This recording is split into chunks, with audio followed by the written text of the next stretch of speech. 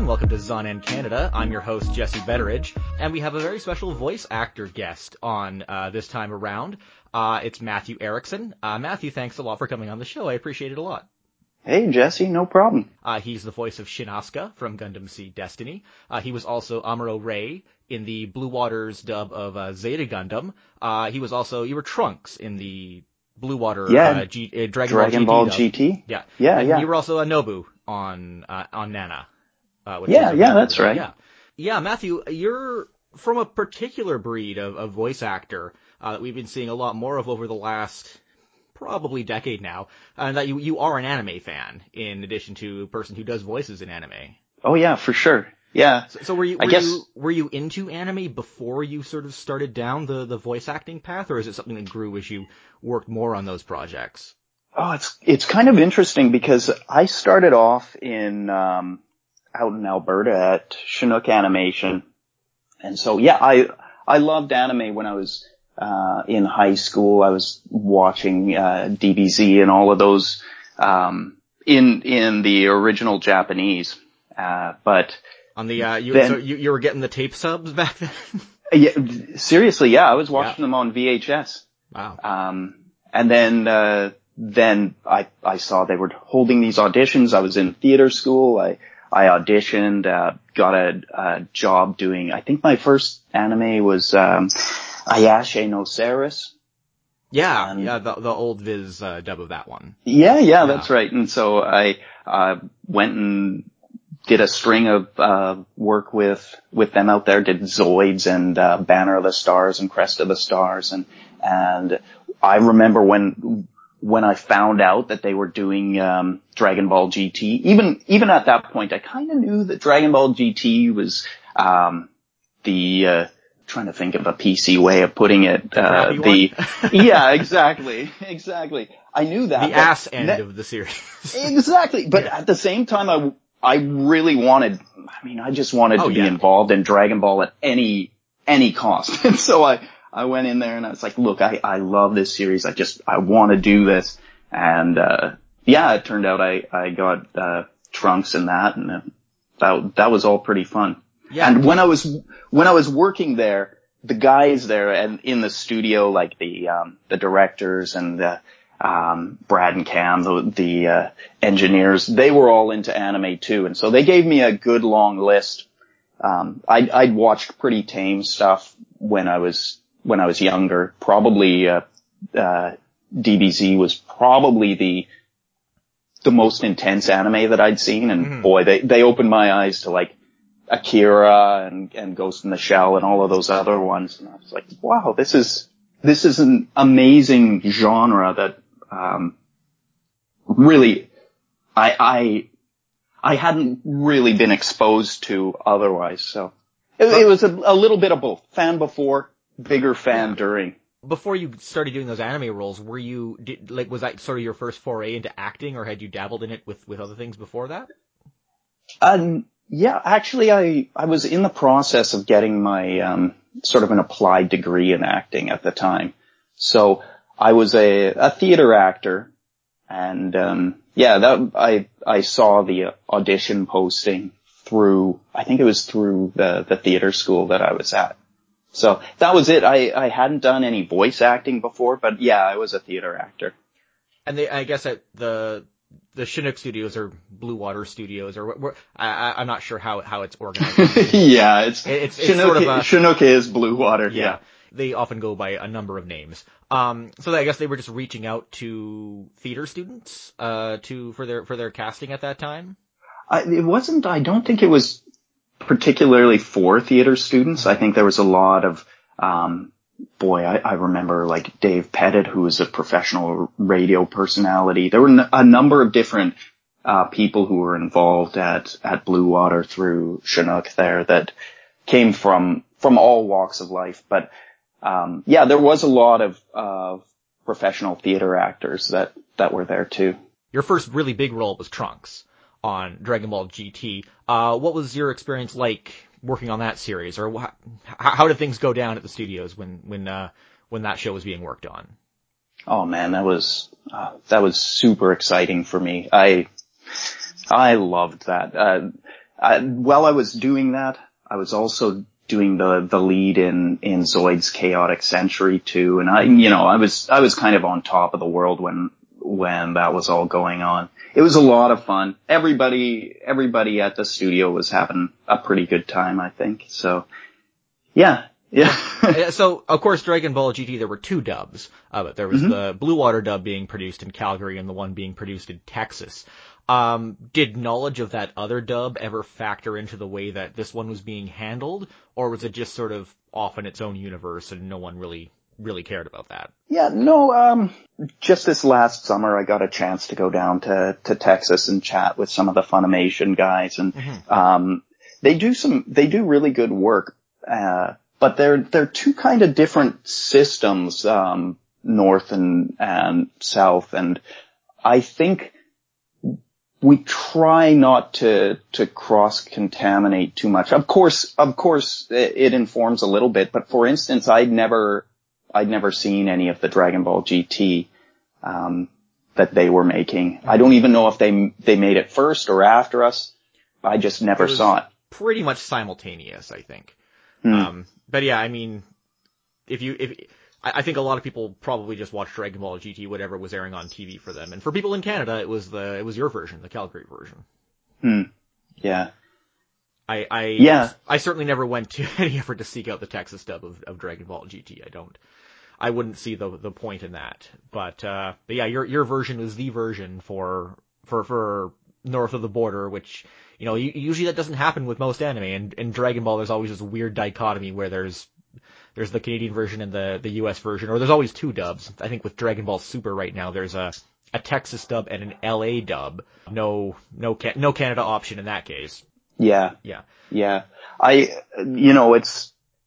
For me, it's always pretty interesting to see, especially when I go to conventions and stuff, how influenced people are by the dub. So for me, I like watching dubs. I like watching subs. Usually I watch more subs, but often that's just because I'm watching them before I'm acting them, right? So I'm trying to see what the story is and where it goes and how the Japanese actors are doing things. I try not to be boxed in by that, but I still like to watch that. And I often think, oh wow, I'm surprised at how much influence the dub has. And this is one of the things. I was talking with a guy, Charles Dunbar, at a convention not too long ago, and we did a panel together called Sub versus Dub. And one of the things that he said that I thought was really telling is that the importance of dubs is for kids, well, not just for kids, but for people who are just being introduced to anime. So for instance, you're not going to have a Canadian television station say, oh, we're going to put a sub on here. It has to be a dub, right? Mm-hmm. And kids who are just being introduced to this stuff, they're not going to want to read it. So more and more I'm seeing the stuff that I've done, like say with Zoids or Dragon Ball GT, or now it's interesting because now, Gundam Seed Destiny, there are people who grew up and this was really influential in their lives because they were able to be exposed to it before they were capable of say, watching a subtitled, cartoon. Yeah. Well, I mean, dubs represent the point of cultural impact for anime, at least in, most English-speaking countries. So, yeah, it's, the type of dub you hear or, the voices you hear on those characters can play a pretty big, play a pretty big role in your sort of, conception of an anime or your conception as an anime fan. Sure, yeah. So while you were in Calgary, I think another big role you had was in Zeta Gundam as Amuro Ray. So that one was interesting because Zeta Gundam's a sequel to the original Mobile Suit Gundam, and Amuro Ray was, of course, the main character in Mobile Suit Gundam, and he was played by Brad Swale. So I know you said that you would watch watch some of the show in Japanese to prepare for the role and get a sense of the character, but obviously Zeta Gundam is a bit of a different situation. How did you approach Amuro Ray in that one? And what was the production like on Zeta Gundam? Well, that was pretty interesting. It was a voice match, and I don't know, it was pretty early in my career, so I don't know if I did a super good job on matching Brad, but they did actually, I went through and I watched a lot of his portrayal of Amuro. I listened to it. We listened to it quite often. I'd listen to it right before starting a day, because while I was doing Zeta Gundam, I was doing at least one other series. It might have been Better Man. I can't remember.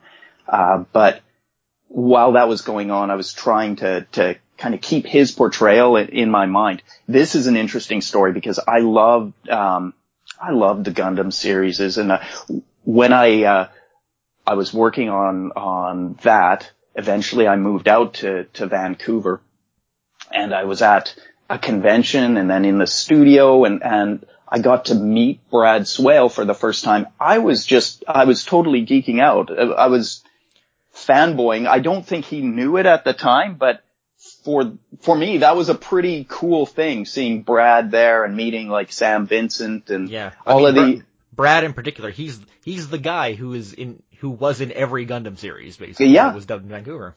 Yeah, and it became pretty fun because occasionally we'd get to go and do these conventions, and I remember there was a Gundam build-off competition that they would have him and me. We'd build our Gundams and, you know, paint and do battle damage and all of that sort of stuff, and they'd be judged at the end. So that sort of stuff was really fun. Even for a little while we were thinking of starting a band together. Yeah. So I know he's had a few of those. Yeah. Oh, he's great. I only play the banjo, which is terrifying, and so I ended up being stuck singing, and Brian Dobson was playing guitar. Which incarnation of Brad's bands was this? What was the name of the band? Did you have a name, or was it just kind of jamming? I can't remember. We were just jamming at the time. It was Brian Dobson's brainchild, and he wanted, I think it's still a great idea. He wanted all these voice actors to get together and do like, an anime cover band. Yeah, Brad and some of the other voice actors I've heard were doing a bit of that back in the day. Yeah. Anyway, so yeah, back to your original question. It was, I was always trying to keep his voice in my mind, and I was trying to portray him as best I could, but while at the same time trying to figure out what the story actually needed. Did you watch the original Gundam? Like the whole whole thing? Yeah. Oh yeah. So I assume you've watched, you do seem fairly well versed in Gundam. What, I don't know how long it's been. How do you feel about Zeta Gundam in general compared to the original? Do you have any thoughts on that? You know, I think the original holds a bigger place in my heart, just because it's kind of the classic story. And I think it shows in a lot of the future Gundam series too. Like even Gundam Seed Destiny, you have this boy who somehow tragic things happen to, and he's forced into a situation where he has to fight or die, right? This is kind of a classic or archetypical tale, and I think that was really strong in the first Gundam, and it was really the first time I'd seen it. So for me, it holds a kind of magical spot, and I have a couple of the scale models that I keep around, and the original Gundam is one of them. I know with the dub for the original Gundam, Sunrise Studio, specifically the creator of Gundam, Yoshiyuki Tomino, was heavily involved. But I've gotten the impression that wasn't really the case with Zeta Gundam. They're not quite as protective of that one compared to the original. So I guess the Japanese side was pretty hands off with the Zeta Gundam dub. I can't really remember. Yeah. I can't really remember. But you know what? Those guys, even for Gundam Seed Destiny, a lot of the time the Japanese studios, they're very hands off. They're not really it's not that they're not interested. I think they just kind of trust the way things are going. There are very few studios that I've worked for that are really hands-on, need lots of retakes, want to see an artistic direction from a character different from where the director and the actor want to take that. But usually those are American studios like Disney and stuff like that. So you mentioned that when you played Amuro, you were doing a voice match. Was that a common thing that the actors in Calgary were doing? Because I know a lot of projects would be set to be recorded in Vancouver, but then would be moved to Calgary after a certain point. Yeah. This was the first one that I'd ever done, but definitely, I think Calgary was definitely the B team, or the farm team. And when things got really busy in Vancouver, they would farm that out to them, or to us. But usually it would be more like series that people weren't such big hits. So things like, Better Man, or like that Ayashe no Ceres, or Zoids. I think when Hasbro first approached for Zoids, people didn't know that it was going to be such a big cartoon release in the United States, and so it ended up coming out to Calgary instead. And we kind of got lucky for that one. But sorry, to answer your question, no, there wasn't a whole lot of voice matching. Probably one in 10, and that was the very first one that I'd worked on. So you weren't doing a voice match for Trunks at all when you did Dragon Ball GT? Not at all. No, they were like, Trunks is a different, I heard, and I was actually interested. I was like, okay, so am I future Trunks from Dragon Ball Z, and which one, the Canadian or the American? And they said, no, this is a different thing. Trunks he's not future Trunks. He's like Dad Trunks pretty much. Yeah, it's best not to think about that too hard. Yeah. So you at a certain point, I guess somewhere around the mid 2000s, you moved from Calgary to Vancouver. And you were initially doing work at the Blue Water Studios in Calgary, and then most of your work after that was at the Ocean Studios, or Westwood Studios, or whatever you call it in Vancouver. What sort of prompted you to make that jump? Well, I'd finished my my applied degree in Alberta, and then I moved out to Vancouver. Well, I don't know, mostly because I thought Vancouver was beautiful. I knew I could get work in Vancouver, and at the time I remember moving to Vancouver and getting a nice one-bedroom apartment and spending about $600 a month, and thinking, wow, this is super expensive. But I'm right downtown. I can see the water. one bedroom apartment for $600 in Vancouver. Wow. That's outrageous. I know. It doesn't exist anymore. Yeah.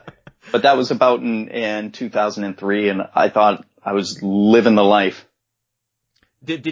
Was moving from, one area of work to the other, was it like, moving to the big time compared to doing work in Calgary? Oh yeah, for sure. I thought, I thought that Vancouver was the be all and end all, and I came out here to visit, and it was like going to the Bahamas. It was really nice. So I loved coming out here, and I thought, well, when I can, I'm just going to move out there. I had a lot of contacts. Some of the casting, people that I knew from Calgary, they were in Vancouver as well. And some of the directors did a little bit of back and forth. And so I was able to kind of use those ties to get a little bit of work, and did some incidental work. And then really the big one that I got, or the first big one that I got in Vancouver was Gundam Seed Destiny.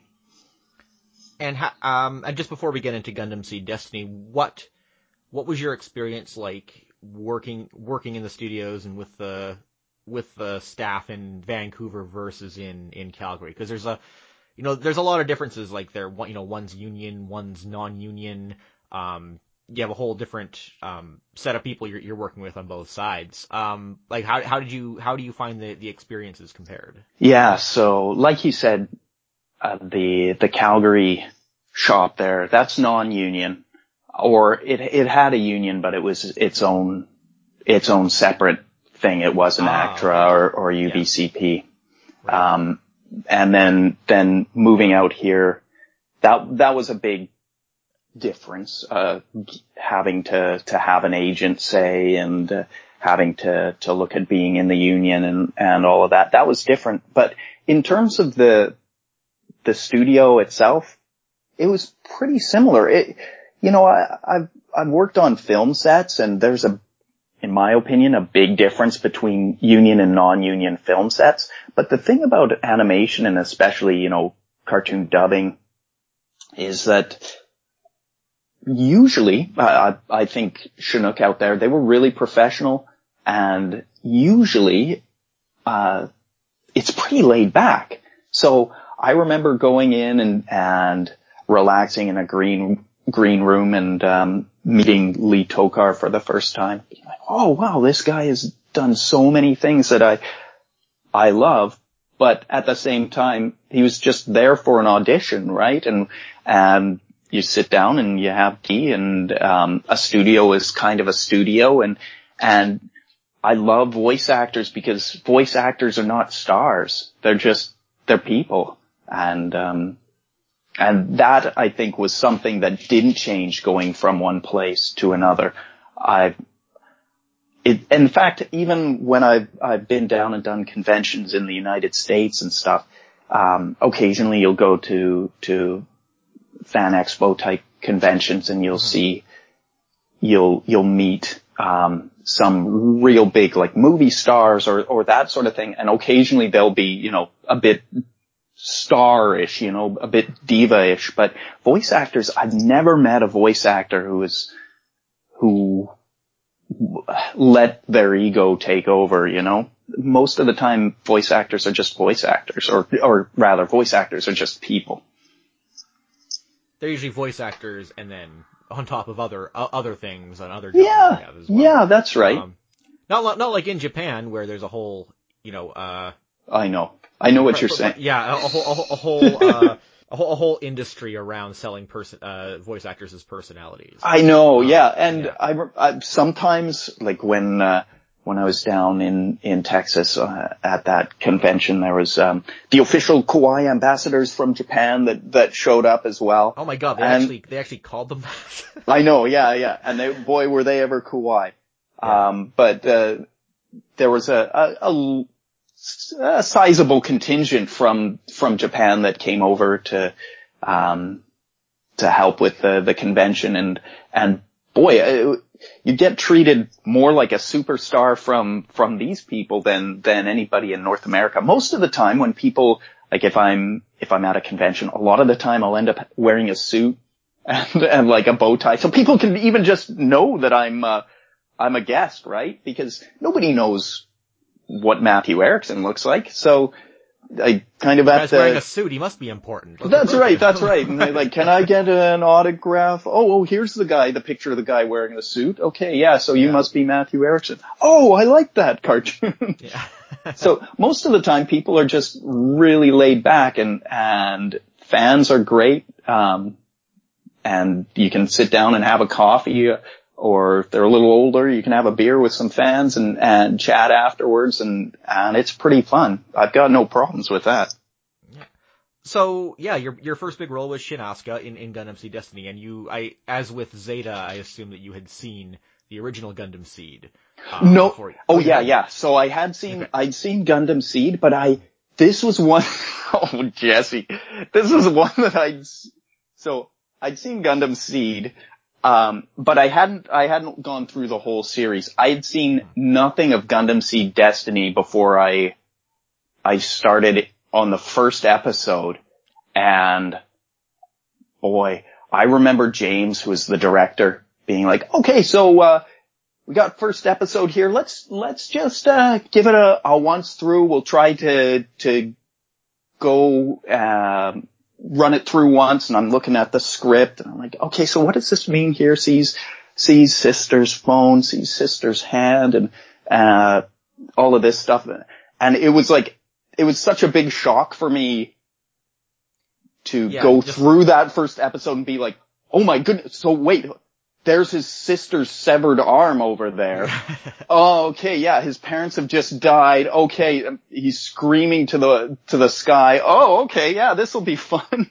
But they certainly go straight for the visceral impact I had no idea going into it that's what that would be like at the beginning. Of course, it's a Gundam series, so you kind of get a little bit of that. But this was, it was a big surprise for me. Also, that role had a specific impact for me too, because as I was in that role, I had just lost a family member too. Oh, and so I was like, at one point, oh man, I don't want to give, oh well, it's an old series, so like there's spoilers. So spoiler warning for Gundam Seed. Definitely. Yeah, after the whole like Stella, portion of the series, and there's one point where James is like, okay, this is gold. Let's keep going. I'm in the booth and there are tears streaming down my face and I'm shouting and screaming and doing all of this stuff. And then he's like, this is good. Let's keep rolling. And then at one point I'm supposed to scream out Stella and I scream out the name of this other person. Oh. and the whole, oh, man. The engineers and James, they're all just like quiet and they're like, okay, let's take a break and we'll go get you some tea and, let's talk a little bit out there. So yeah. So with Shin, in Gundam Seed Destiny, so he's a bit of he has become a bit of a notorious character. He was supposed to be the main character in Gundam Seed, but then, there was behind the scenes turmoil when the show was being made and things. Sure. He kind of slips out of that role.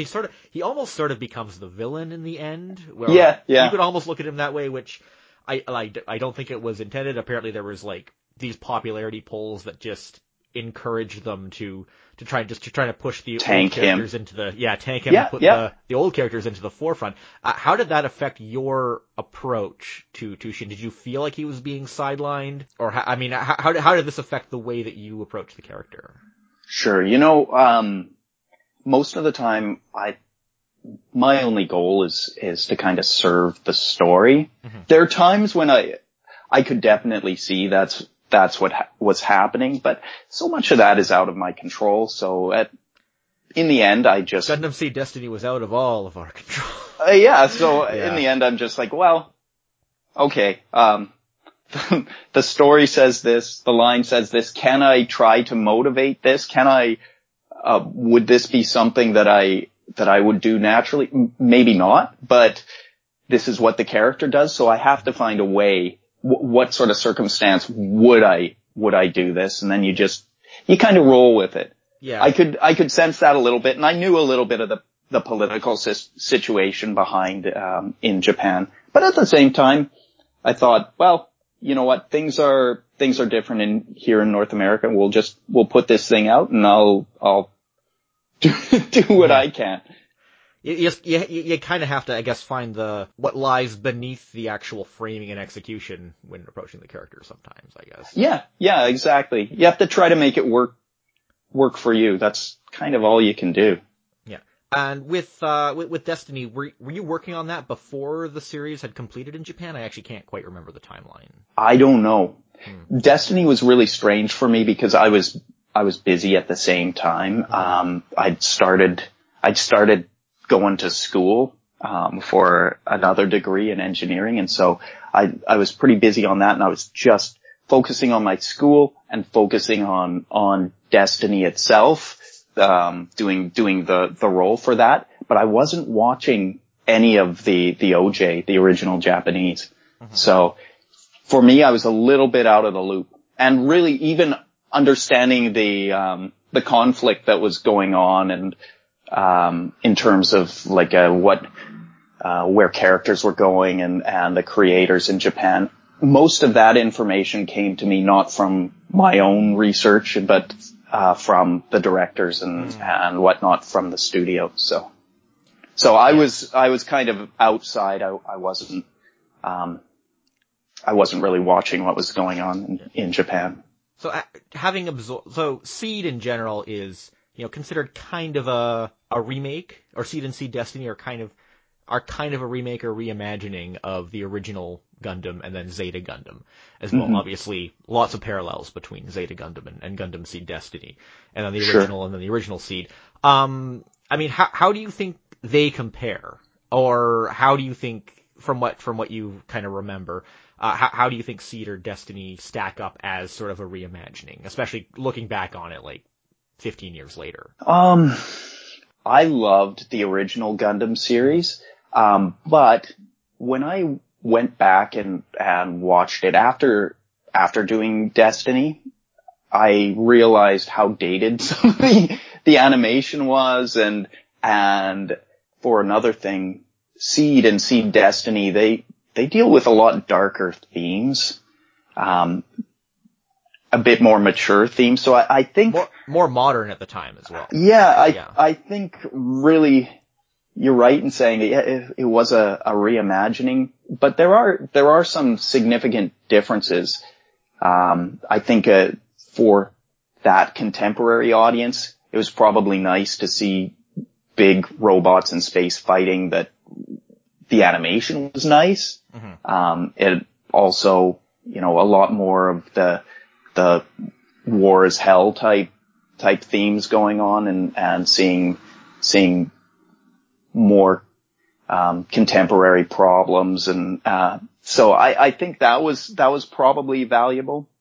But in terms of story, I think they're both kind of classic stories, right? Yeah, I don't know. Yeah. I don't know. There's no easy answer. I think there's a lot of ups and downs to both, for sure. So in terms of where Seed and Seed Destiny are now, I'm not sure if you've heard this news, but have you heard that those shows are being redubbed? Now? And yeah, cause, so if you're, just for those who are not familiar, Gundam Seed, it was remastered in Japan. But the thing about this remaster is that it incorporates new footage that hadn't been dubbed before. There's some timing recuts. There's just some new lines that were put in, which effectively renders the old Vancouver dubs for Seed and Seed Destiny unusable. Basically, they have to redub the whole thing. And, okay, here's my complaint. Despite the fact that they could have sent this project to Vancouver, they chose to send it to LA and recast everybody. So we don't know who Shin's new voice actor is yet. Also, not just with Seed Destiny, also, I don't know if you've been following the Gundam Origin OVAs that have been coming out, which are, a prequel to the original Mobile Suit Gundam. But they were dubbed in LA as well, and towards the latter end of those OVAs, we start seeing the characters who appear in the original Gundam, including Amuro, and they are all recast with LA actors. Lucian Dodge is the new voice actor of Amuro Ray, and presumably for all future projects that character appears in, he's probably going to be the voice now. So as a fan, I feel that this is outrageous, especially since they probably could have sent these projects to Vancouver. I mean, I guess this kind of comes down to kind of what we were talking about before about how English dubs can sort of play a role in cultural impact or the legacy of a show. And another thing to point out is that sometimes when shows get redubbed, like with Escaflowne, they still release the original version. This upcoming release of Gundam Seed is very likely not going to have the original version because it can't be synced to the new footage. So just in terms of like maintaining access or legacy to old dubs, I mean, what do you have any thoughts on that? Yeah, if you want to ask me about how I feel about things going to LA, that's okay. That happens. And, you see this happening all the time. From my point of view, it's sort of like, a reboot of a Marvel, series right. It just happens, and there's going to be somebody else doing the voice, and that's fine. To me, I think, yeah, we could have done that, but it doesn't have to be that way. And chances are, actually, I'm going to watch the LA dubs for this. I'll still be a fan for it. And the nice thing is, I get to be the first guy, right? So this is one thing I've noticed is when I go out to conventions, people, it's that first, the first person to lay down the track. That's what the kids who are watching it, those are the ones that they remember. And I get to be that guy, right? Mm-hmm. I get to be the old school guy when people are like, oh yeah, no, you heard that one, but did you hear the first one? Like, I remember when this came out 10 years before, and it was voiced by these guys. Then I get to be that guy, and I'm okay with that. So as long as, that authentic impact and memory building still exists, you think that is sort of the most important part? Yeah, there, I guess so. I really, Jesse, I'm just happy to be a part of this in general. And so when stuff goes to LA, I'll be interested to watch it. I'm glad that I got to be a part of it. In terms of maintaining access to the originals, boy, I've got a bunch that are on Blu-ray disc, and I know they're not, they're not going to go anywhere. Yeah. I mean, the dubs are never really going to disappear. They're just they will no longer be in circulation, but if you want them, you can get them. That's like Zoids. I don't know if, I got a bunch of Zoids, and I got some Zoids toys from Hasbro when they first came out. They sent me a bunch of stuff, and I was looking online now, and you can still get the series, but it's super expensive. I wanted to get a copy of the whole Zoid series and a copy of the whole Banner of the Stars, Crest of the Stars series to send to some friends, and Banner of the Stars, Crest of the Stars, that was easy to find. You get that, it's like I think $40 for the series. Zoids, you're looking at hundreds of, like, $1,000, the $500 for the series of Zoids, but you can still get it, and you can still find it illegitimately out there. So I don't think the original copies are going to disappear entirely. People will still find it and have access to it. My view on the whole Seed Destiny thing, the thing is that because Seed was it kind of flopped on US TV, I almost feel like that Sunrise and the Japanese side don't really care about how anybody feels about the dub, because, it flopped on US TV, so in the US, people just sort of, they watched the fan subs, they bought the DVDs and probably just watched the Japanese track. So they don't, from their perspective, it's like, you can redub this and no one's really gonna care. I almost feel like they're overlooking the fact that it was a hit in Canada, and, like, most importantly, kids watched Seed and Destiny on YTV. That's kind of where a major impact happened here that didn't happen in the US. And, it just bugs me that they don't seem to care about that anymore. They kind of overlook the Canadian audience in that. So you tell me, Jesse, what was the big impact in Canada for Seed and Seed Destiny? Well, you gotta, because the thing is that when, I don't know if you caught, I know you mentioned you don't generally watch the shows when they air on TV. When Seed aired on YTV, it was during the launch of their Bionics block. Because, Inuyasha was a big hit. It wasn't more popular in Canada than it was in the US, but in Canada, it was like the number one Google popular query in 2004, which is like, signifies a significant impact. And so, YTV latched onto that. They launched the block. Seed was one of the first shows on it, and it was sort of, it kind of reached a mainstream audience in a way that Gundam Wing hadn't. They had kind of, Gundam Wing didn't really reach its full potential up here because it wasn't scheduled very well. With Seed, they were a little more focused. They gave it a good, accessible, regular time slot. It wasn't, it was edited a little bit, but it wasn't edited too badly. And, people responded to it, and they ran the show like 4 or 5 times. It Really? was never, yeah, it was like between 2004 and 2007. It was never really off the air. If it was off the air, it wasn't for very long. They ran it on weekdays. They gave it multiple runs on like Friday and Saturday nights. It was, it was kind of inescapable for a while. So, versus the, of course I gotta compare it to the US, but versus the US where they ran half the show on Saturday nights and then it got shoved away to a 1:30 in the morning death slot. Right. So, and then Destiny never aired. So, C definitely had a place in the, Canadian cultural eye that it did not in the US, or most other English speaking countries for that matter. So, that's kind of where the significance lies. And, when you go and redub the show, it seems like they kind of don't care about that. And that just kind of gets on my nerves as a fan. But that's just my take on it.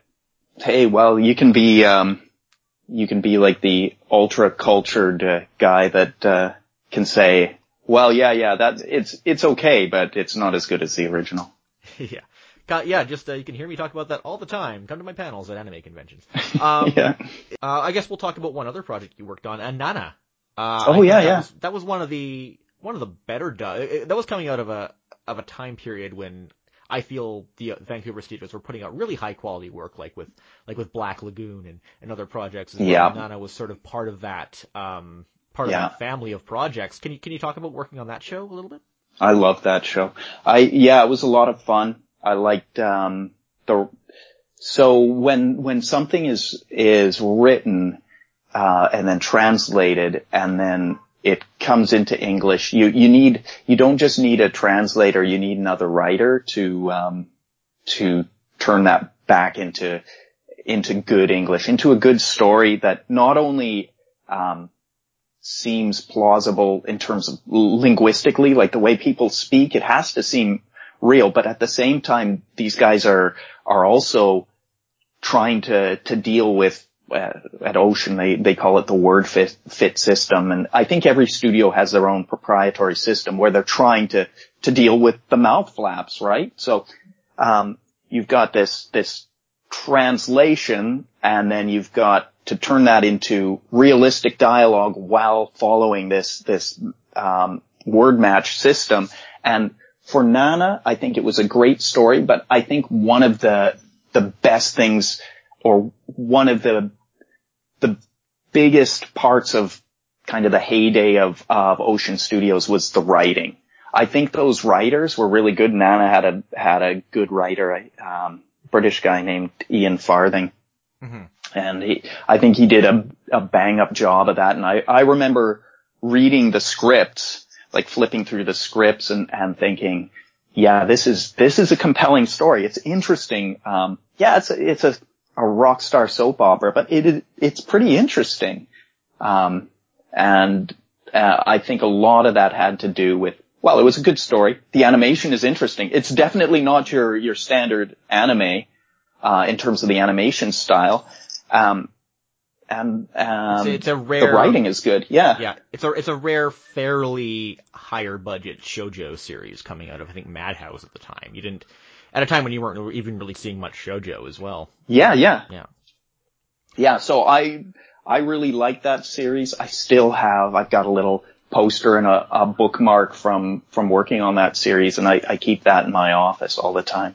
And I'm glad to see it. I don't know if it still is, but it was out on Netflix, and I remember going through the series on Netflix. So you can watch it on Netflix now, I think. It's not there anymore, unfortunately. Oh, okay. But it was there for quite a while. I'm sure, I actually don't know if it's even in print right now, but I'm sure, not as a series, I'm sure we're going to see back again. And I think the chances of that one being redubbed are pretty low too. So that's good. Yeah. You might not be able to answer this next question, but as I'm sure you are at least aware, so with Dragon Ball Z Kai, there was a dub that was produced in Texas, but there was also a dub that was produced in Vancouver about 7 or 8 years ago that is currently sitting in a vault. Were you involved in that project at all? No, I wasn't. I wanted to be, but I wasn't. Yeah. So I can answer your questions perfectly honestly on that because I was not involved. No. Okay, well, hopefully we'll learn more about that as time goes on. It's a big mystery, really, why that even exists and why no one will release it. Time will tell that story, I'm sure. So most of your work has been dubbing, but you've done a little bit of prelay. I know that most voice actors say they prefer doing prelay because they can sort of improvise or let loose a little more. What have your experiences with prelay been like? Okay, yeah, I did a series, probably the one most people know is, I did a series that was like 1 season long for, Disney, Sabrina, Memoirs of a Teenage Witch. And, in terms of prelay, you know, it's easier. So I feel like, yeah, you get a little bit more artistic license because you can kind of... You don't have to wrestle with word fit in that case. Yeah. And you're in a room, you got everybody around you, you act, and the other person is acting with you. And, I think a lot of people like it, and I can understand why, you get paid more for it too, because I think the way it's categorized is you're more part of the artistic creation of the character than, when you're just dubbing something. But really, I don't think it's as challenging. It's kind of easy. You sit in a chair and you don't even memorize your lines. Everybody's all around you. They say their line, you say your line. And that's kind of it. Whereas with dubbing something or doing the ADR, you really have to be focused. You have to be on your game, and you have to be thinking about 100 different things at once. You can't always just read off the page. You have to like spot memorize stuff, because a lot of the time you have to be watching the screen, trying to match the flaps, the mouth flaps. So I think it's a lot more intense, and I understand why a lot of people love prelay, and prelay's fun. Like, doing cartoons is fun anyway, but I've got no problems doing ADR, and I love doing ADR because I find it more challenging. And most of the ADR is anime, and I love anime. I've never done a prelay anime before, so. Yeah, they're two different worlds in a way. So, kind of going back to the word fit system, I know there's a lot of talk. I know back in like the late 90s, early 2000s, the word fit sort of, I guess, had a feature where it kind of adjusted the dialogue sometimes to fit the mouth flaps. If I'm understanding that correctly, has that system, do you know if it's still used in Vancouver, if it's kind of evolved? I don't know. That's part of the whole technical black box that I'm not a part of at all. I know that that's one of the big selling features of going through Ocean, is that they use this word fit system. And I think it's kind of proprietary to the family of studios that Ocean's a part of. But I don't know how that works. It's like the secret sauce. Fair enough. It's more interesting if it's kept that way, perhaps. Yeah. So, we've talked about a lot of projects that are being redubbed. There are some new projects that seem to be coming to Vancouver now, but still not a whole lot. Do you think there's still, hope for new stuff coming in? Or is it, has it really died down a lot in the last few years, you find? Sure. Well, the Canadian dollar's pretty weak, and that's good for things. They're interesting shows. Some shows where I'm like, wow, I didn't know how this would translate, to an English audience. Like Gintama. I don't know if you've been watching the... I did. Yeah, I watched a little bit of that on Crunchyroll, yeah. Yeah, so that's being done here in Vancouver. So there isn't a month that goes by where I don't see something in my inbox about a new series coming to Vancouver or go and do an audition for something. So it still happens. I think, one of the big differences might be that more people, myself included, they're getting their own home studios, and that kind of decentralizes the the necessity for a big studio in some ways. I don't think the production quality is quite as good that way as going into a studio, but I do know some places that are like, wow, we can just do this, have so and so do the job at home and send it in to us and we'll be okay. So I think that's one thing. Also, lots of new Netflix work is coming into town. Yeah, that's true. So, is there, yeah, without, I know you can't, due to NDAs and stuff, you can't necessarily specify everything, but are you working on any projects right now? Sure, yeah. I think it's okay to talk about doing Beyblade right now. That one has been going on for a long time. I think I want to say forever, but I think actually the one we're working on is a reboot or a different series from the original Beyblade. So that one I know I can talk about. Gintama, I've been did some work on that one. I think that's pretty much all I can talk about now. I'm not like one of the guys that is in a studio 5 days a week. Mm-hmm. But yeah, I'm getting enough work to still say, oh, I'm still an actor, right? And you mentioned a lot of people working from home studios. I know a lot has changed in terms of how voice acting is orchestrated a lot over the last decade or so. And one big change, and I know this is apparently what's going on with Beyblade, is that a lot of the cast is from Vancouver and a lot is from Calgary. Before we always felt that those two factions of Ocean were like different worlds, but it seems that more and more they are commingling, and they're casting shows and having actors in both cities. I know that was the case with Kiesniver, it was the case with Beyblade and a few others. How have you? I mean, does this mean everyone's like just more disconnected? Do you have any thoughts on just how that change has affected the way production is handled now? ADR is disconnected anyway, right? It's like you're talking into a phone where the other person can't hear you, or you can't hear what they're replying to, and you just read off the page what you think they're going to say, right? So usually when you're doing ADR, you're stuck in a booth, you're by yourself. The big disconnect can be the directing and the sound engineering. I think if you're switching that up too much, then you can get a series that feels disconnected. But I think now, the Ocean, Blue Water, Chinook, these places do have enough crossover in terms of the technical side. The studios are very comparable. I've been in both studios. They're both very good. It's not like the Calgary studio is garbage. It's great. And their technicians are well trained and very good. I imagine a lot of the time the directors are the same directors. So that I think can work pretty well. The big continuity has to come from, I think, from the director, and the director has to decide, well, this is where this episode is going, and these are the feelings that I want, and to remind you as an actor where you were coming from. The last scene or the last episode. Mm-hmm.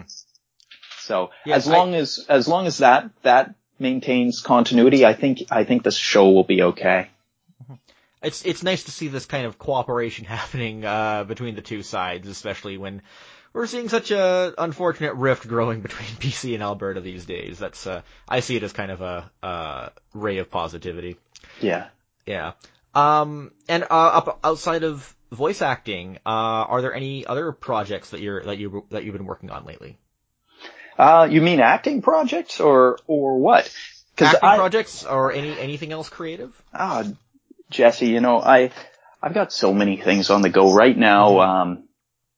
So one of the things I found being a voice actor was that, it's really quite fun, and the money's pretty good, but, I had a little bit of spare time, and so I went back to school, and that paid for another degree in engineering. And so now, then for a little while I was trying to get the experience I needed as an engineer to get my what's called my PEng, or my professional engineering,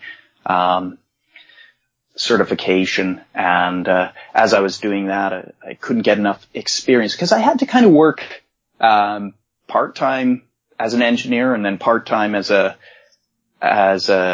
voice actor. And, I ended up, in order to get that experience, I ended up joining the Army, the reserves for a little while. Oh, and really? yeah. So I did that as a combat engineer for, it was supposed to be 2 years, but ended up being almost 3 years by the time I got out. And then now I'm a professional engineer on the side as well as being a voice actor. So I've got that side of my life as well. As, you know, I'm also a husband and a father. And, so I've got a lot of things that I'm doing on the side in terms of artistically and creatively. Really, the cartoon stuff and the stuff I do just, you know, kicking around with friends, doing music or doing some voice acting that way. That's pretty much all I get. The rest of my time is spent, sitting in front of a computer trying to figure out how to engineer things for people. That's a pretty interesting range you've got there. All right, Matthew, before we leave off, where can people find you online? You know what? I'm pretty much a non-entity online, but you know what?